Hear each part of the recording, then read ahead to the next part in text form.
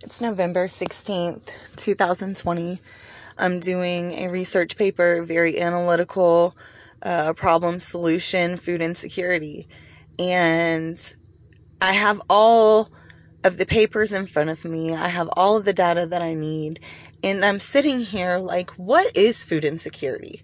Does society even know what it is to be food insecure?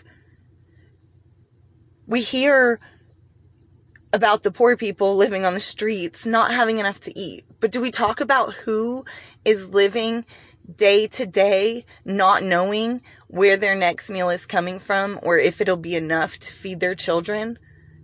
That's what food insecurity is.